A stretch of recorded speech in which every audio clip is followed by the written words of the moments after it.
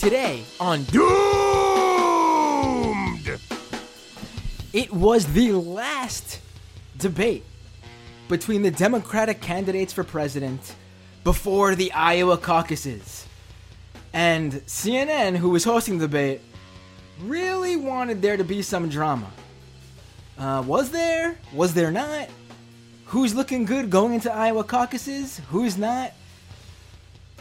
All that and much, much more, plus a lot of media criticism on the debate host tonight, for sure. Let's get right to it. It's late. The Dem debate's just finished. It's almost midnight. Let me pull my guest up right now onto the screen so you could all see us.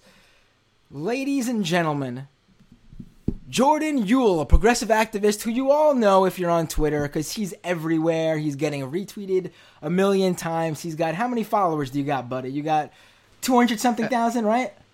Too many. Right. You should be proud of it. Don't play it down. Well, thanks for having me, man. If I had as many followers as you, let me tell you, this show would be, the name of the show would change to the exact follower account I have.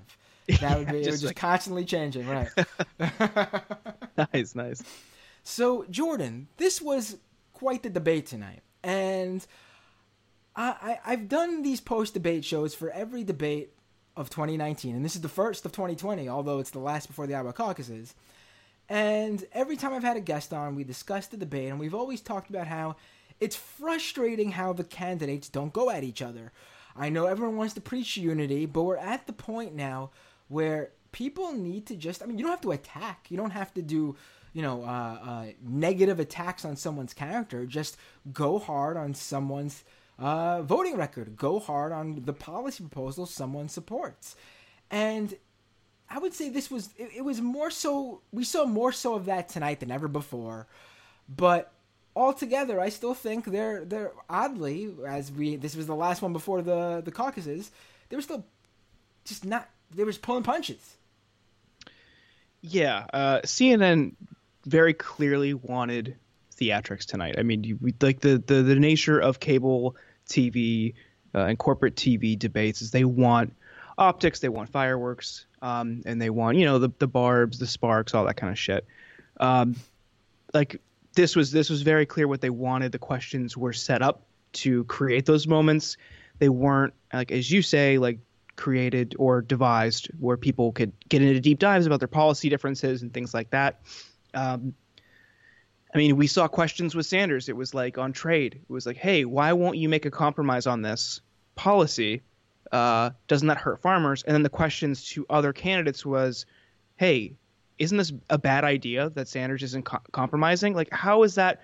Why not talk about what could be done? Why not talk about alternate scenarios? Why just are we accepting Trump's trade deal plan as the default, and then everyone else has to kind of weigh in on why Sanders' position on that is right or wrong? Right. So it's not a meaningful substantive debate by any measure. Right. It's the parts of tonight's debate where they actually went at each other was just like you said. It was just meaningless sort of dramatization by CNN. There was a number of frustrating moments where, for example, let's get right to it. It's on everyone's mind. It was the talk of the past 48 hours. This new battle between Warren and Sanders, the two have not gone at each other at all. This whole primary, whenever any sort of moderator tried at previous debates, they brought up how they were friends and they just had some, differences, but for the most part actually lined up on policy. They would point out what those differences were and why one person would probably be more likely to support the other person, but there was no going at each other. This was different this time, and that's because of a story that broke on from CNN, interestingly enough, a couple of days ago, where 4 sources told CNN that Warren and Sanders had a meeting in 2018 before either of them ran for president to discuss their presidential hopes. And this was previously reported, but no one knew what it was about because it was a private conversation. And then all of a sudden, CNN has these 4 sources telling them that this private conversation, what went down actually is that Sanders apparently said to Warren that a woman can't become president. What would you like to say about that, Jordan? Man, I mean, I have been pretty open over the past day or two about the whole story, because I think it was. So the story itself, I think, was rushed, and I think it was hastily prepared, and clearly to create drama and theatrics for tonight. And then we saw CNN reporters shortly before the debate talking about, things to look out for. Will Warren and Sanders fight? The New Yorker did a piece last night in response to that article about, hey, this is the long-awaited fight between Warren and Sanders is finally here. Nobody really on the progressive side wants them to fight, because you could kind of fracture the progressive wing. I think most people would agree that if they're generally agreeable and unified to some extent, it's better in the long run for everybody in the progressive left. But CNN doesn't have a vested stake in that. They don't give a shit. They want optics. Right. So they pushed this story, relied on secondhand, anonymous sources, which, I mean, if you know someone who does investigative work, that's just like, that's not actual confirmation, because it's very easy for, say, if I'm in Warren's camp and I give you the CNN reporter this story, and then to confirm that I give you my associate or my friend, that's not actually confirmation, because it's very clear that, like, we could just have the same story because we're on the same side. You want a separate independent source, and it's not very clear whether CNN did that. And as more details emerged, it looked like it was a conversation about the effects and role of sexism in the 2020 election based on what Bernie saw in 2016. And he was a little bit more skeptical of someone's staying power because of that. And that was then conflated. It was stripped of all context and then conflated with Bernie doesn't think a woman can win, which is just a huge jump, especially based on everything he's been on the record as saying since the 80s. So like you said tonight, they brought it up, and it was like presented again, to go back to the insane rat fuck line of questioning. Are we allowed to swear on it? Absolutely. Fuck. Okay. Shit. Say whatever you'd like. But it was this insane line of questioning where it's just like, Senator Sanders, did you say that? And he said no. And they turned to Warren, and it's like, Warren, what was it like when he definitely said this? It was just like, why even bother asking if you don't care? Right. I mean, it's insane. It's literally like malpractice. Like, you can't do that. You're like, as a moderator, you can't literally, like, that's injecting your opinion right there. There's no way around it. I don't know how else you interpret that. It was just ridiculous. And, the idea, I thought it was interesting that they went to Bernie first, actually, because if they really wanted to really fuck him over, the easiest thing would have been to let Warren start that conversation so she could set the stage. I think by letting Bernie talk first, he was able to pretty much let the conversation go in the direction he wanted to, and then she had to answer that instead of her teeing it up for him. But I don't think they did that on purpose. I think it was just not an oversight or whatever. It's really troublesome that what happened on the stage there actually happened at all, because I really thought that they would ask the question, and Warren would want to not talk about it. She would want to move on from it, and Bernie, being that he's the one who had the word said about him, that he said this, he would simply deny and move on. But Warren doubled down on it again, in terms of just like, easiest thing in the world is literally just to say, listen, it was a private conversation. It shouldn't have gone out. We were discussing strategy, or, whatever was said was said. I don't want to talk about it. But that's not what happened. I mean, how do you, and listen, if for any Warren supporters listening right now, if Warren wants to go this route, by all means, she should. If this is how she thinks she's going to win, then go for it. But don't pull this shit where you're going to do this sort of attack and then pull, everyone be nice and unify, unity. Just be that person. Just do it. In fact, in my opinion, all these candidates have been wasting their time with being nice in this era of let's pick a damn candidate. So, like, that should be the thing. Like, they should just be going at it. Like, how many people are on the stage tonight? 6? 6. How long did it take us to get to 6 candidates? We've been doing this for over a year now. It is ridiculous. It is ridiculous. And it's just, it's funny that the whole unity candidate thing was launched just as this all happened from the Warren campaign. I mean, yeah. Come on, man. Like, just listen, if you want to do this, just do it. Be upfront about it. Say, Bernie Sanders said this to me. I don't know how you say you're good friends with him after and you're going to be buddy-buddy after. I mean, one of the things that just isn't talked about at all is the fact that you have a private conversation with someone you consider your friend. I mean, unless what they said something that you think must be heard because it's a life and death scenario, I mean, you're snitching on your buddy. Like, it's like you wouldn't, as a reporter, you wouldn't do this to someone telling you something in a private conversation that was discussed to be off the record. And she's on the record saying at South by Southwest last year, she was asked about the conversation and she straight up said a private conversation should remain private. I mean, that's the issue no one's talking about. Someone, like, again, if she wants to do this, just fucking do it. Like, if some Republican told me something and said, oh, but I want this to stay private, I don't give a fuck. If it's going to hurt you, I'm going to go out and say it, but I'm not going to pretend you're my best buddy afterwards. You said something ridiculous and it should be called out on. You can't have your cake and eat it too. That's what I'm trying to say, and that's what she's trying to do. Yeah, there was also an article from December 2018 in the New York Times about this meeting. And in it, it says sources familiar with the meeting said that neither candidate tried to dissuade the other from running. And it's like, if this happened, when they say it happened, that immediately after she said this went on, why wouldn't they divulge it then? Because if it's such a grave thing that must be brought to light, why sit on that for a year plus, and then drop it the day before a debate? The last one before Iowa, in a state where you stand to gain the most votes from him. I mean, it just seems like a calculated move. Listen, even go ahead. Even if you're someone who doesn't believe Liz Warren would do that, and I can understand. I don't think she's like people hear me criticize Elizabeth Warren, who I've consistently said is a progressive. I'm not one of those weirdos who's saying that she's a Hillary 2.0. Like, no, I don't even believe that's not even what I believe. She's a progressive. She's not as progressive as Bernie, but I mean, we should be able to look at their record and just see that. She's a progressive. I literally went to events supporting her when she was running for Senate in 2012. I like Elizabeth Warren. This whole campaign, she's been my strong number 2, never fucked with anybody else in terms of who would be my backup if Bernie Sanders didn't make it this far. Am I disappointed in her? Has my feelings on her gone down? Yeah, a lot, I would say. If she's the nominee, would I support her?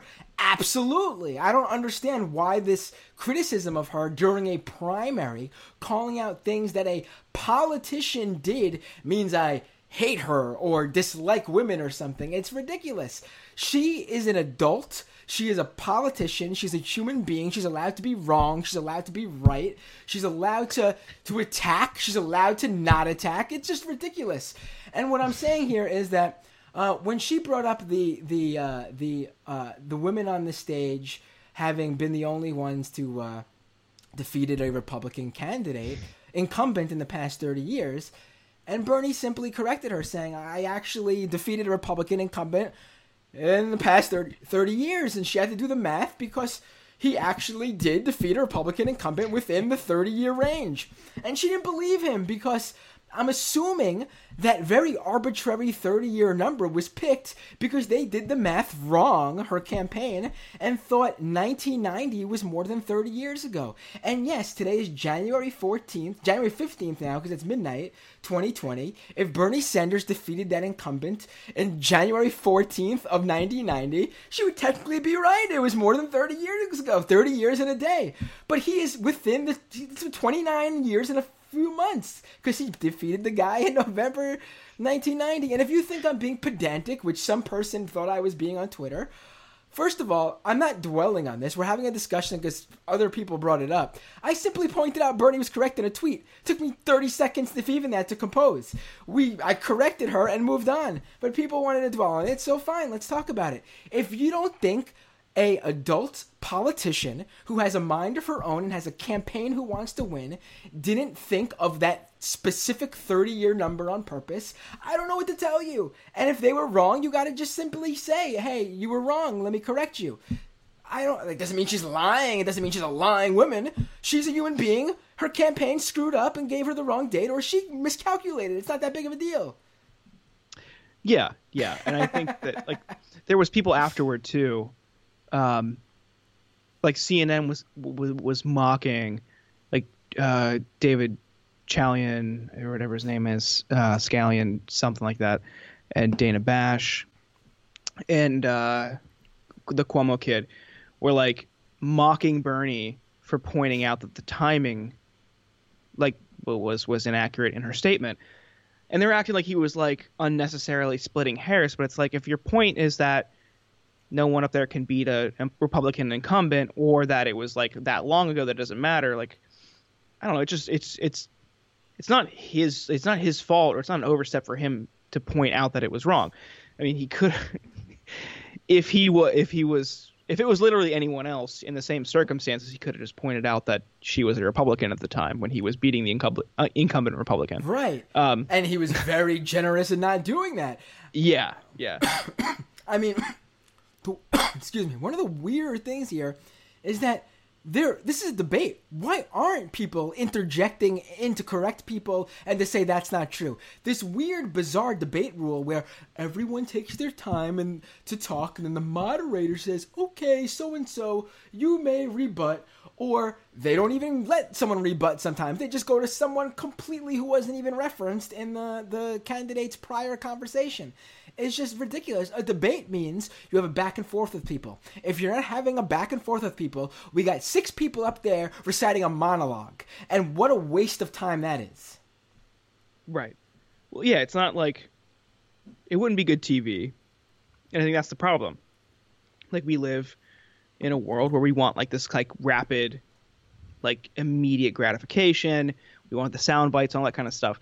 I don't know. I think it would benefit all of us if we considered like at least a couple debates with a really structured format, kind of like a back and forth, like Lincoln Douglas style debate, or just like if you've ever done speech or debate or moot court or anything in high school or college, something like that, where you have, here's 15 20 minutes, make your case.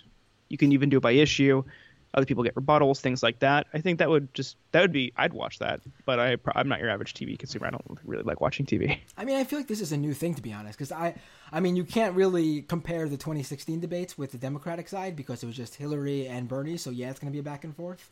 But yeah. I remember the GOP debate, those guys were going at it. They were interjecting, they were interrupting each other. I mean, some of the most clipped GIFs and things from that is Donald Trump literally interrupting people going, wrong. Like, I mean, like that. I mean, you can say it's just an entertainment thing or whatever. It's not. If you don't let these people interact, we're never going to get to the meat of it. I mean, it's just pointless to let someone just lie to the audience's face and then move on to someone and say, okay, do you have a rebuttal? And also, here's a question, too. You have to fit it all in 2 minutes. Do you want to take the rebuttal or do you want to take the next question? There's your choice. I mean, how many times does that happen? It's just pointless. And, it's unfortunate that the Bernie and Elizabeth thing went on for as long as it did. I don't even think it went on for that long. It just went on for longer than it should, because that time should have been used going after Biden, and it just wasn't. I mean, I was looking at I have it right here. I was looking at the amount of time they talked, and the only person who talked less than Biden was Steyer. I mean, that's ludicrous. Biden is the front runner. Warren spoke for nearly 19 minutes. Bernie for nearly 18. Klobuchar and Buttigieg around 17 minutes each. And Biden just over 16. I mean, it's like, what's going on here? What's the point of this? If you're just going to let these guys lie, like how does Biden just say, listen, yeah, I voted for the war in Iraq, but I also tried to get them back home. What? Yeah. How is that even a like, how is that an answer to your Iraq war vote? That more than a decade later, you tried to get some of the troops back home. Yeah, how many died in the interim? I mean, what is going on? Like, how does this just get by with no one saying anything? What would you? Yeah, it's. No, go ahead. Go ahead. Oh, it's interesting to see when they choose to hold people's feet to the fire and on what issues. Right. So on the war front, so it's like he's been lying about his record for the past couple weeks because Bernie's been hitting him on it. He has trotted out John Kerry this week and last week to claim that Biden didn't actually vote for the war. He voted for a process, and then Bush didn't follow the process, which is bullshit. I mean, Biden is on the record calling for regime change in Iraq since 1998. Before even 9/11, he wanted to do this. And he was leading the fight in the immediate aftermath of the vote. He's giving a speech at Brookings, the prominent think tank, talking about it in terms of war. Like, he knew what he did. So he's trying to get away from it. So tonight, like you pointed out, he trotted out new messaging. It's like, hey, it's actually okay because I was tasked with ending the war in Iraq, which, like you pointed out, erases the hundreds of thousands of people who died in it. So nobody held his feet to the fire on that. No one also holds anyone's feet to the fire on the cost of war. But they will quickly do that on literally anything Sanders proposes. And I don't know if you noticed, but the data they've been using this week and really pointing to in the language around it, this since World War II, this since peacetime, or biggest spending increase in peacetime, comes from analysis by Larry Summers, who was, he was the Clinton administration, Obama administration, the champion of financial deregulation, including the repeal of Glass-Steagall, which led to the financial collapse. This is the guy that CNN is pointing to say, hey, the Sanders plans are reckless. This guy is a fucking shill for big banks. Right. So they won't ask questions about how much war costs, how much whatever your military proposals are, or the Iran war in general, but they will on, giving health care to sick people. Right. It's a great point, and it's a perfect segue to discuss just how the framing is just so disingenuous. If you look at the chyrons on the CNN screen, yeah. it's like Bernie, you say Medicare for all will cover everybody, but what about how it'll bankrupt every insurance provider in Iowa and leave all people who work for insurance companies, which, by the way, Iowa is an insurance state, whatever the fuck that means. Or was it Des Moines is an insurance city or something insurance like that? City. Yeah. All those people who had jobs. I mean, it's just stunningly how they frame these things. And another thing that was interesting to me. So you have every candidate up there attacking Trump's trade policies, going on and on about how his trade deals have been hurting American workers, farmers, energy companies, whatever. They run the gamut, steel. And yeah, that's true. And then they all use Trump's bad trade policies to then pivot to, which is why I support the USMCA, Trump's trade deal. Like, where the only person who doesn't support that was on the stage was Bernie Sanders. How is that not called out? How is like a moderator will harp on every little thing in the Medicare for all conversation, like you said, but the idea that Trump's trade policies are bad, so I'm voting for Trump's trade policy, doesn't get just say, hey, could you explain this? Yeah.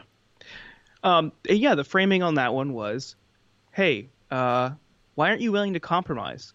Like, what the fuck? The negotiations haven't even started yet. Like, if he gets elected, why not hear out what his utopian scenario is and let him argue that, and then other people try to talk about that?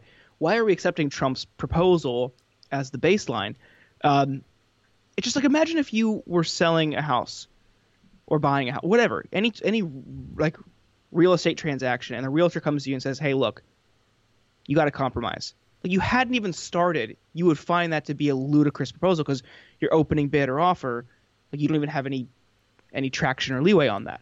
Like, in a sense like that doesn't make sense to anybody. Like, you're selling your car, you're not going to immediately accept a compromise without hearing out if someone else. Sorry, my cat is like right here. It's all good. Um, My cat's done the same during a stream. I got a cough. This show is very laid back. We're all chilling. Yeah. You know, this is not CNN where we professionally go on TV and characterize a conversation between two people as not being he said she said. You saw that, right? That was oh my God. Well, yeah, and she's a Clinton camp person. right. I'm not here to go back to the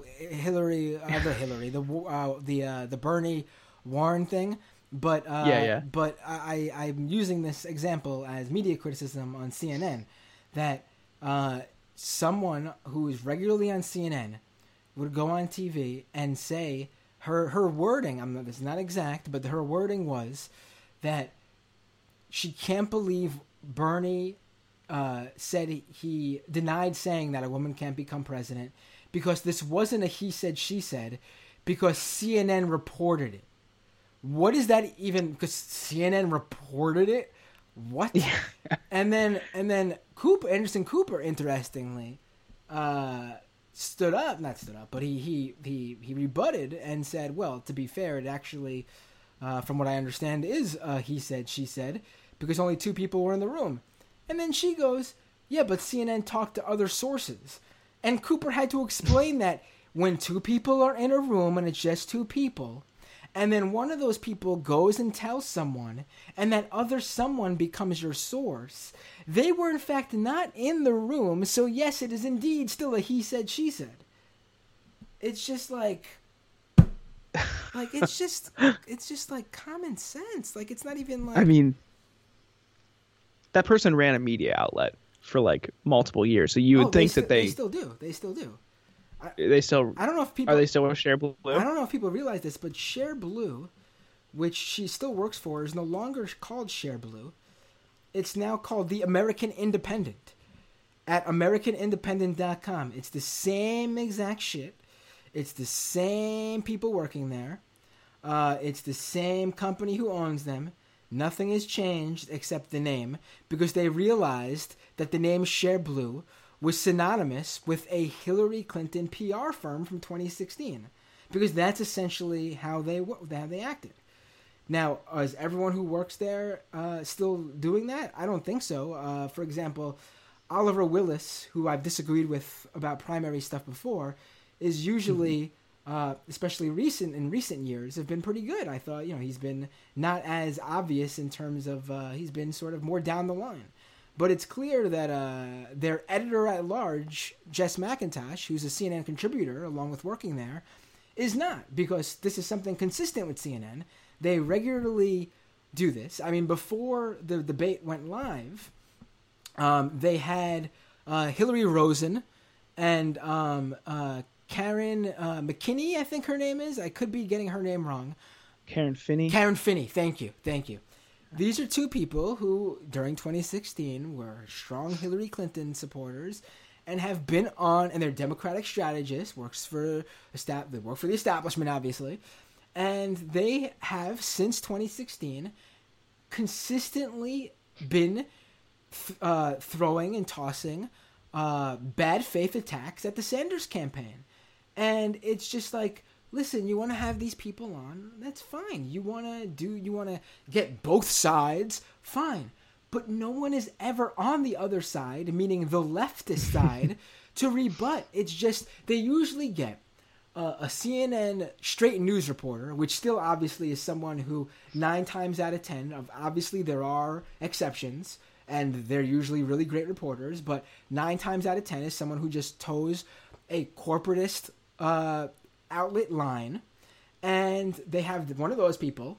They'll have 1 or 2 Dem strategists. They'll have a Republican CNN contributor, sometimes even someone who formerly worked for the Trump campaign or the Trump administration itself.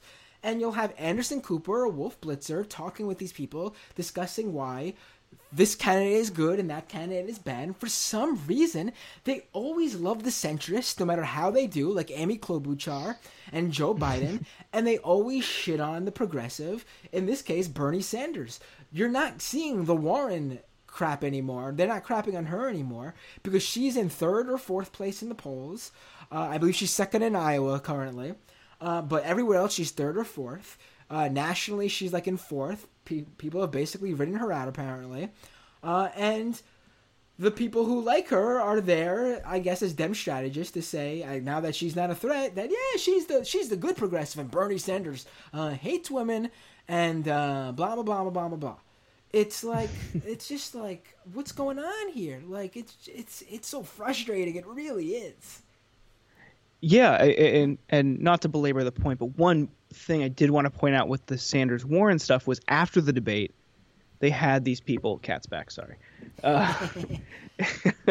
She's just a kitten, so she's really cuddly. What's the cat's name? Her name is Thana. After Thanatos. Thana, let me ask you, who do you think won tonight's Democratic debate? We're getting a purr there? We're getting a purr? Ooh.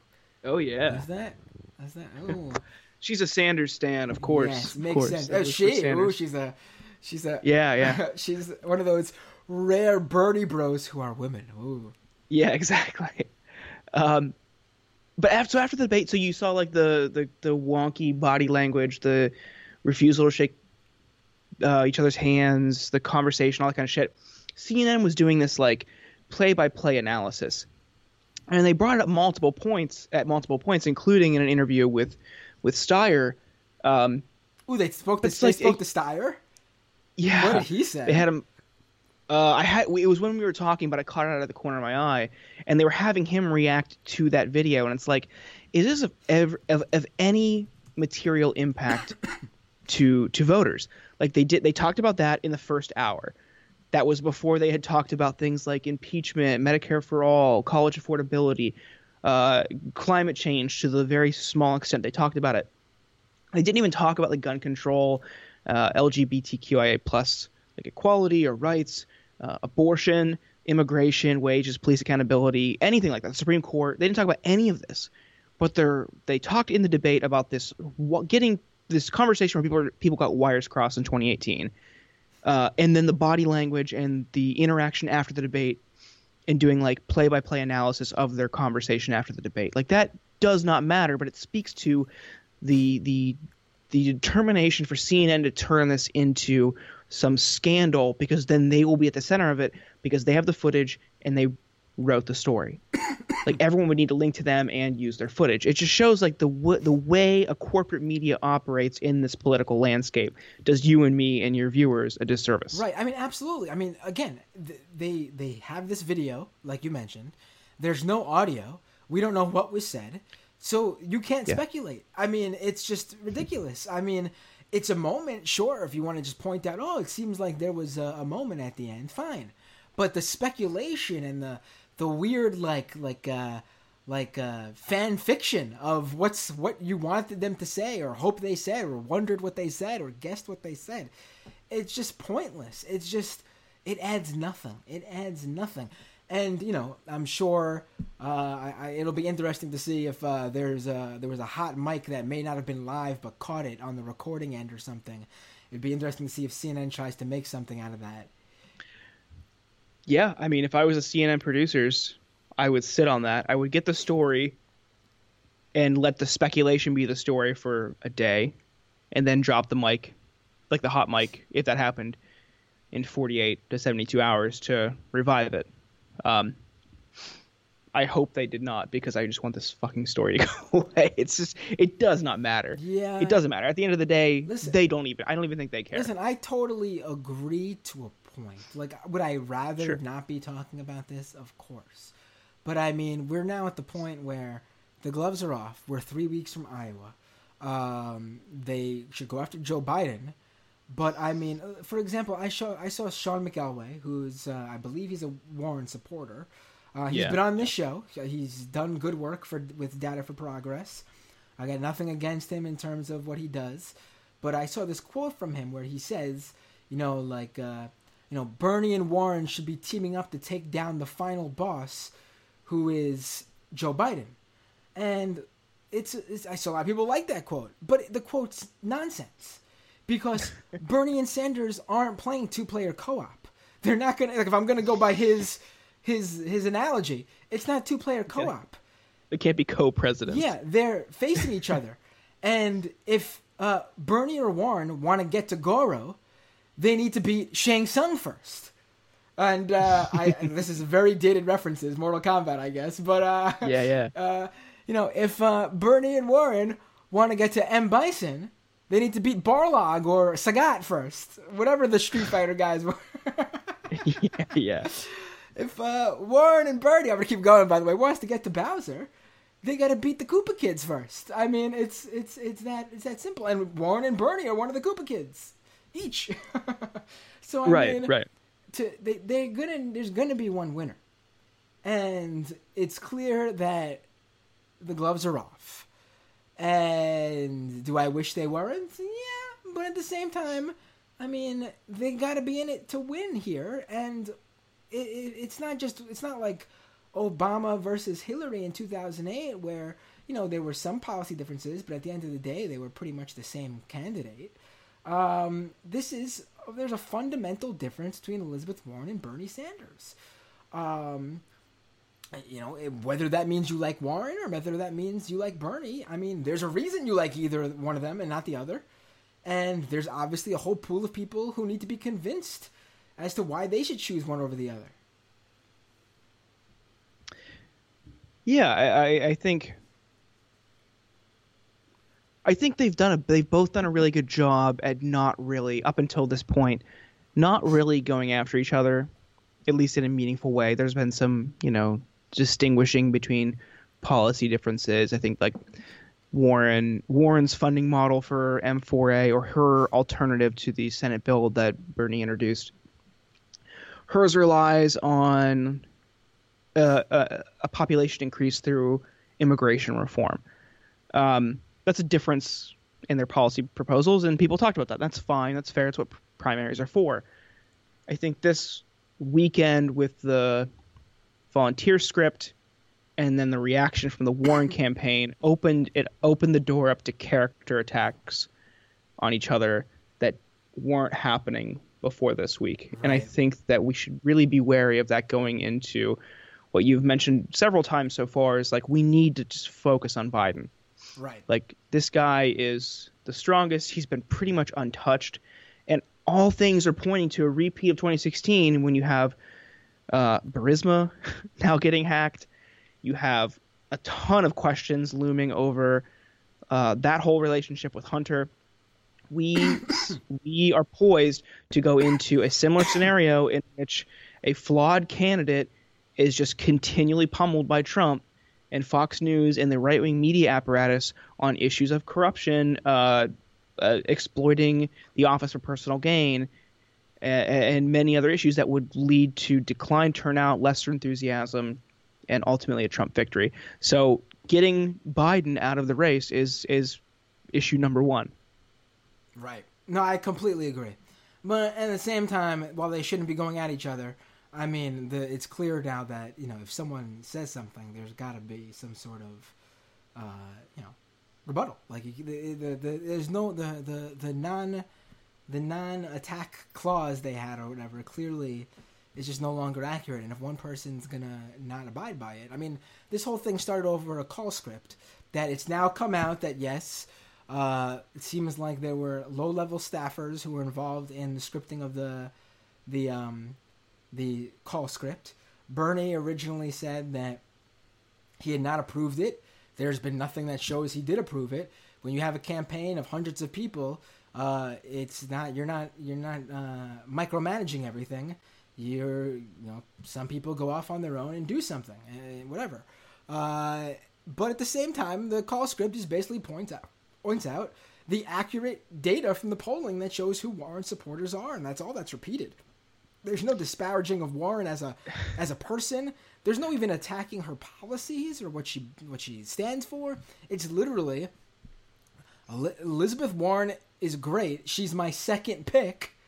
However, it worries me that her supporters are this, and this, and this. I believe it was more affluent and majority white, which interestingly, that's off hands. That's you can't say that now, but in 2016, the regular attack on Bernie Sanders that no one had any problem weaponizing against him was that his supporters were white Whether you believe that was accurate or not, it was not. But whether you believe it was accurate or not doesn't really matter. The weaponization of the race of his supporters was used. So did you attack the Hillary campaign for doing that, or did you just say, "Oh, Bernie's got to do better with people of color"? Ha ha ha! Old white guy doesn't connect with people of color, but with Warren apparently it's, "Ooh, how dare you? You're going negative." I mean, that's the constant thing here, because when a candidate or a campaign, because yes, like we said, the candidates haven't really attacked each other much this cycle so far. When a campaign or staffers or supporters go after a particular candidate, usually it's the Bernie people who actually do attacks that stick to that candidate and actually cause issue for that candidate because, I mean, unfortunately, their candidate usually has a bad record. But when another candidate tries to do the same to Bernie, it's a lot harder for them because somehow, some way, I'll never understand it. I mean, there's got to be something out there on this guy that no one has found. Like 40 plus years in politics, 78 years old, and the guy has never been caught on camera saying something that's gonna stick. Like, I mean, it's unbelievable. It makes me really, if you're not sold on him yet, that should be one of the selling points. But I mean, here you have this dynamic where it doesn't work against him. So what do when you both have the same weapon? You both have the same tactic, but it only works for your opponent. You say that tactic is illegal. You say that tactic can't be utilized because, hell, if you can't use it, who cares? It's not working for you. But if the other guy can't use it, then he's handicapped. He can't get away with what he's been doing. Yeah, it's just, you'd think that after one primary with a candidate who had pretty much like the full disposal of the Democratic machine, or the full Democratic machine at her disposal, all the opposite research that they could have done, everything that they had, and what was the worst thing that they came out during that time? I can't even remember. It's just like the weird. We have Bernie saying essays. Something. We have the rape essay, which is miscategorized as a rape essay because the rape is brought up in the essay when it's clearly an essay about stereotypical gender roles of the time. Bernie is not advocating for rape or saying he's a rape fetishist. She's literally. I mean, is it well written? No. The guy was like what, in his late 20s, early 30s at the time, and this was like the 70s where people were like, what was it, the sex revolution? I was before my time. I don't know, but you always hear about the 60s and 70s being like, oh yeah, everyone's just out there, hippies, and so I mean, clearly people weren't using the woke language they use in 2020 back in the 60s and 70s. So it just miscategorizes that essay. You could say it's shit. You could say you don't agree with it, but to say it's a rape essay is just wrong. They tried out the video of him in Russia, which was him. Kind of cool. Yeah. A, it's cool for us, but B, first of all, Russia wasn't even Russia then.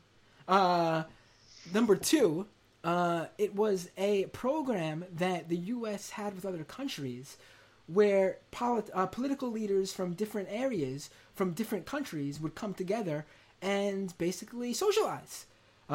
If you ask me, we could do a lot more of that now. And then what else did they try out? They got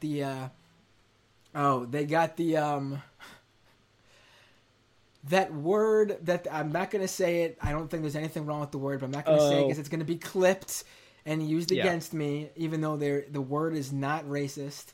The word that means stingy, that is a old English dictionary word, a word that I learned in New York City in the 90s and in the 2000s in both elementary school and high school as part of your spelling class, because it is a legitimate word.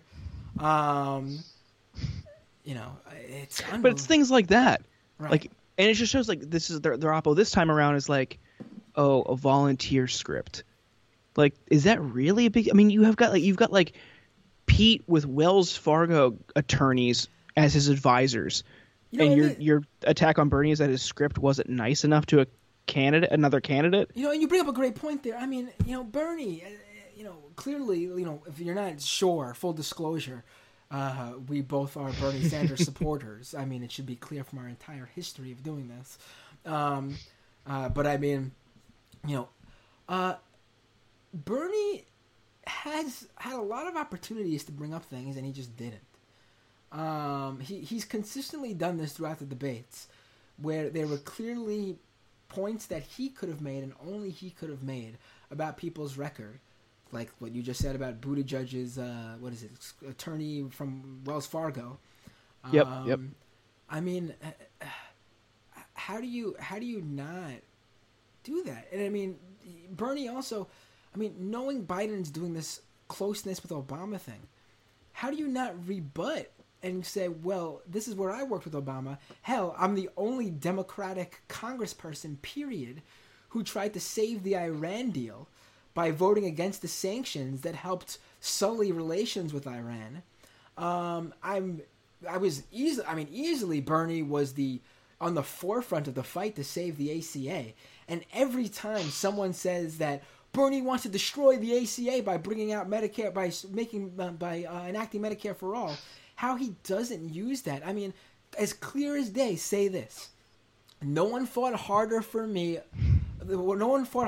for the ACA to protect it. I will continue to protect it.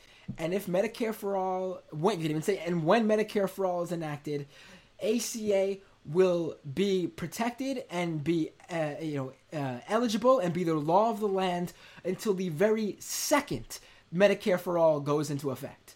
So yep. I mean, it's just like I don't get why those points aren't made. I don't know if there's a campaign strategy behind not saying that stuff.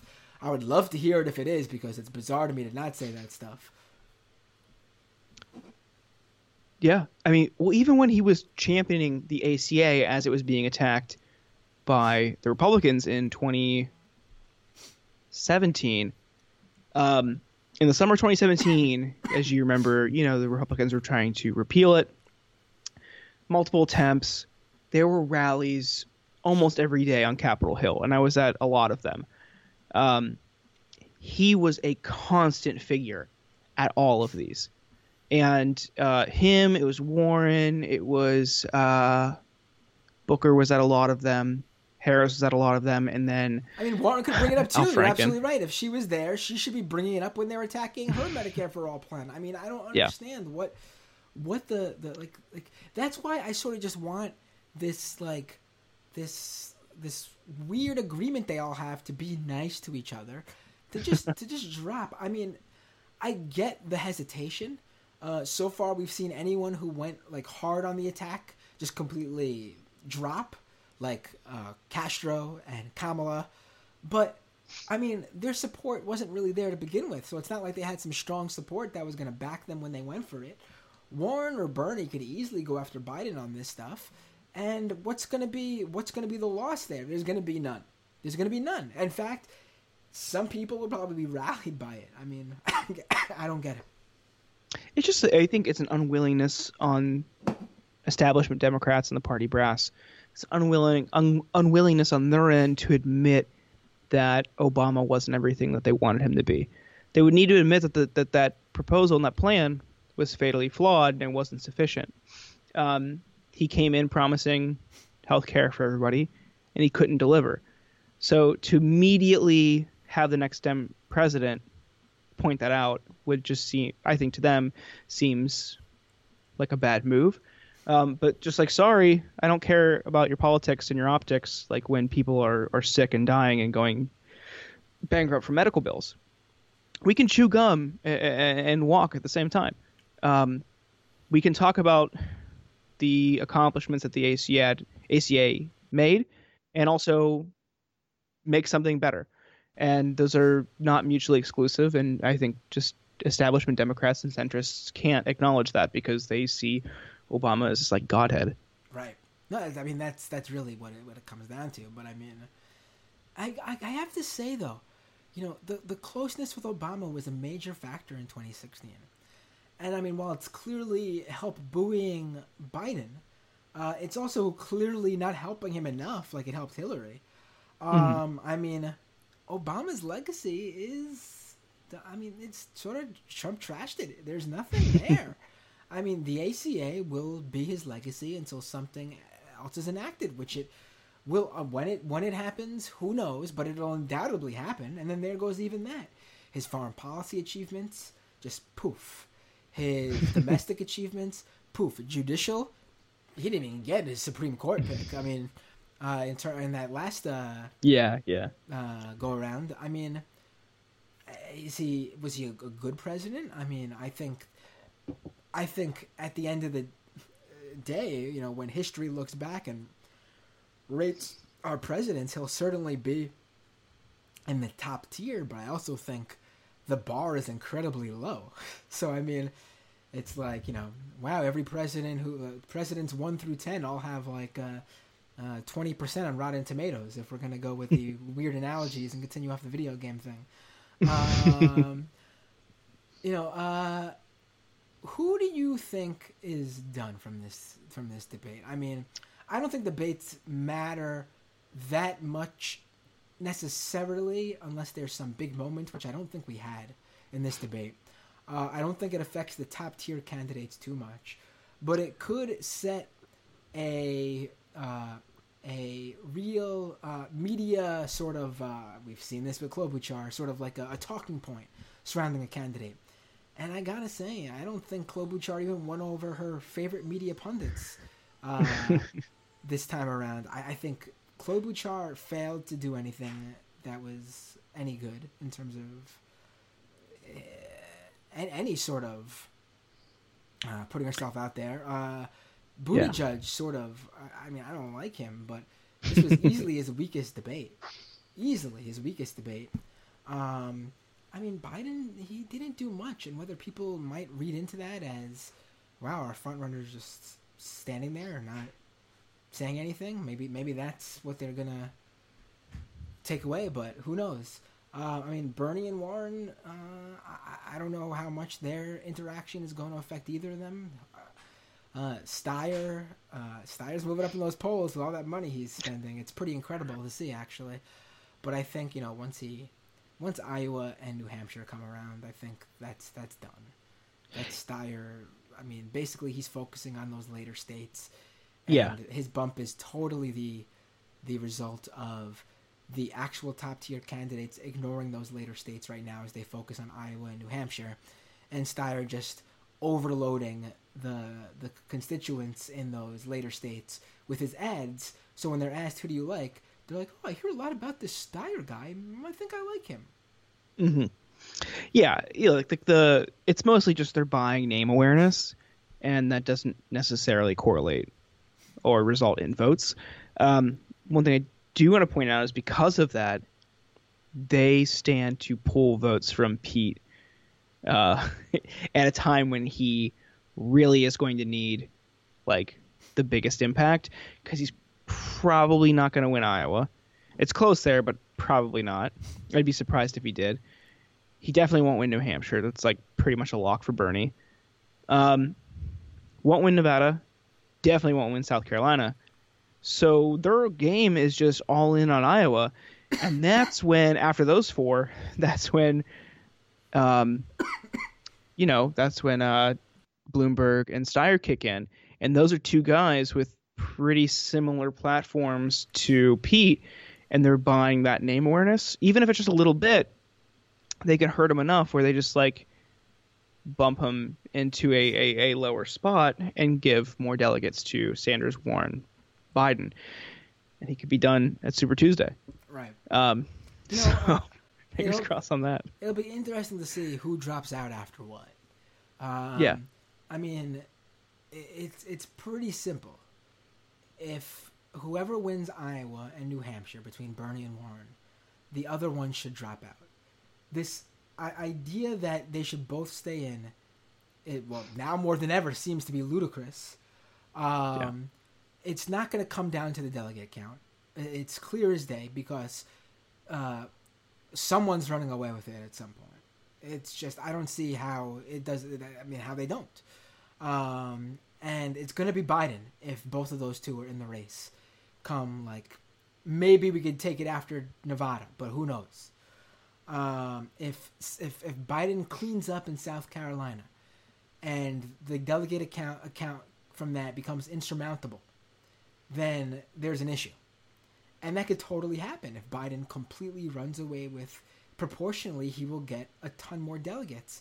Even if Bernie wins Iowa, even if Bernie wins New Hampshire, if it's close, like it is in the polls right now, he'll only net 1, 2, maybe even the same number of delegates as Biden. And the same goes for Warren if she's in first. But, that's not going to be the case in South Carolina. Someone, the best hope it seems like right now, maybe it's one of them can turn it around. It'd be the upset of the century. It's not unheard of. Obama did it in 2008. Obama had something else going for him though.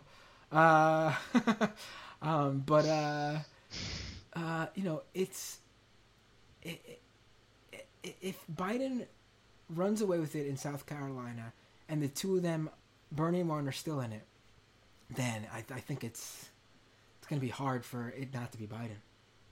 I bet maybe the best you could hope for is that Buttigieg really turns people out, convinces Biden voters to go with him, and he splits Biden's vote a little bit. That's a possibility. Maybe Klobuchar, I don't think she's going to do as well as Buttigieg could possibly, but maybe those couple of percentage points she shaves off Biden could be helpful to Bernie or Warren too. Other than that, I don't know. I really don't think Steyer and Bloomberg are two people to worry about. Maybe Steyer more so, I actually think, because people don't know him. I think people know Bloomberg and they don't like him.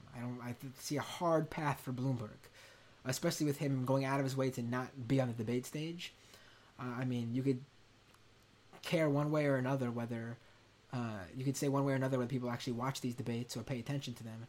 But the photos do go around. They're the photos that are used for the stories on CNN, MSNBC, Fox, all the major, New York Times, Washington Post. They use these photos from the debates, and people see these photos and they internalize, oh, these are the people who are on the debate stage.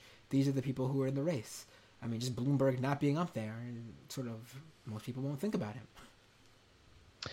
Yeah. I think you alluded to it a couple times. I think Klobuchar's probably done either after Iowa or New Hampshire. Her fundraising has not been great or up to the same threshold as Pete or Bernie or Warren or Biden. Doesn't have a lot of staying power, polling pretty low. I think she's just going to drop out and probably back like Biden. You think she's going to back Biden? Yeah, her policies are closer to his, but I could see her supporting Warren for other reasons. I wonder what her play would be. It's interesting. I could see her backing Biden, but I could also see her backing Warren for the same reasons. Who knows, man? I don't know. For her, she's... Biden seems to be the sure thing, I guess. I don't know why I sounded so surprised when you said that, because I'm not. But it wouldn't be Pete. Right. It would not be Pete. Now I see people actually thinking that Warren's making a play with Biden here, and let me tell you, I don't believe it. And if it happened, I would be so disappointed. It would truly be a political career change for Warren. I don't see how she does that, period. And then I don't see how she does that and continues on as some sort of progressive standard bearer. Which I think she is. She's totally a progressive, just not as progressive as Bernie Sanders. There's nothing wrong with that if you're someone who likes progressives but has some sort of reason for not liking the most progressive person, then Warren's fine. Absolutely. Yeah. So this was quite the debate. And for people who are asking, I was not on YouTube tonight. We were talking about this before we went live, because I set up the live event. I scheduled the live event on YouTube like I do for every single show. And the title of the event was, I believe it was, the post-democratic live stream show on the CNN debate, or something like that. And I guess because I used the word CNN in the title, which it's not a copyright infringement to use that word and that those acronyms in the title of your article or video title, I received a copyright strike from CNN for it. That's right. I got copy stricken on YouTube for a live stream video that wasn't even live yet. So there was no content connected to it. So because of that copyright strike, I couldn't monetize the stream. I couldn't run the stream. And I am forbidden from doing live streams on YouTube, either A, until YouTube reverses the strike, or B, until YouTube, the copyright strike expires in April. I'm feeling pretty confident that they're going to reverse it, but it's probably going to take a few days. And on top of that, it shouldn't have happened to begin with. That's ludicrous that you would copyright strike a non-live live stream. Oh man, yeah, fuck YouTube. Yeah. I'm sorry, man. No, well, I'm not. I don't work for YouTube, so I'm fine with it. So Jordan Uhl, thank you so much for joining me tonight. Of course. I'm gonna jump off with you. Usually I do a show after this, but it's the post-debate show. It's like I do like a second half of the show for patrons. But that's it for tonight. Gotcha. It's almost 1 a.m. on the East Coast. Patreon.com/Matt Binder. You can support the show there. Jordan, where can people follow you and keep tabs on what you're doing? I'm at Twitter at Jordan Uhl. Perfect. And folks, I will be doing the Majority Report on Thursday. Yeah, that should be fun. Tune in to the Majority Report on Thursday. Other than that, have a good night.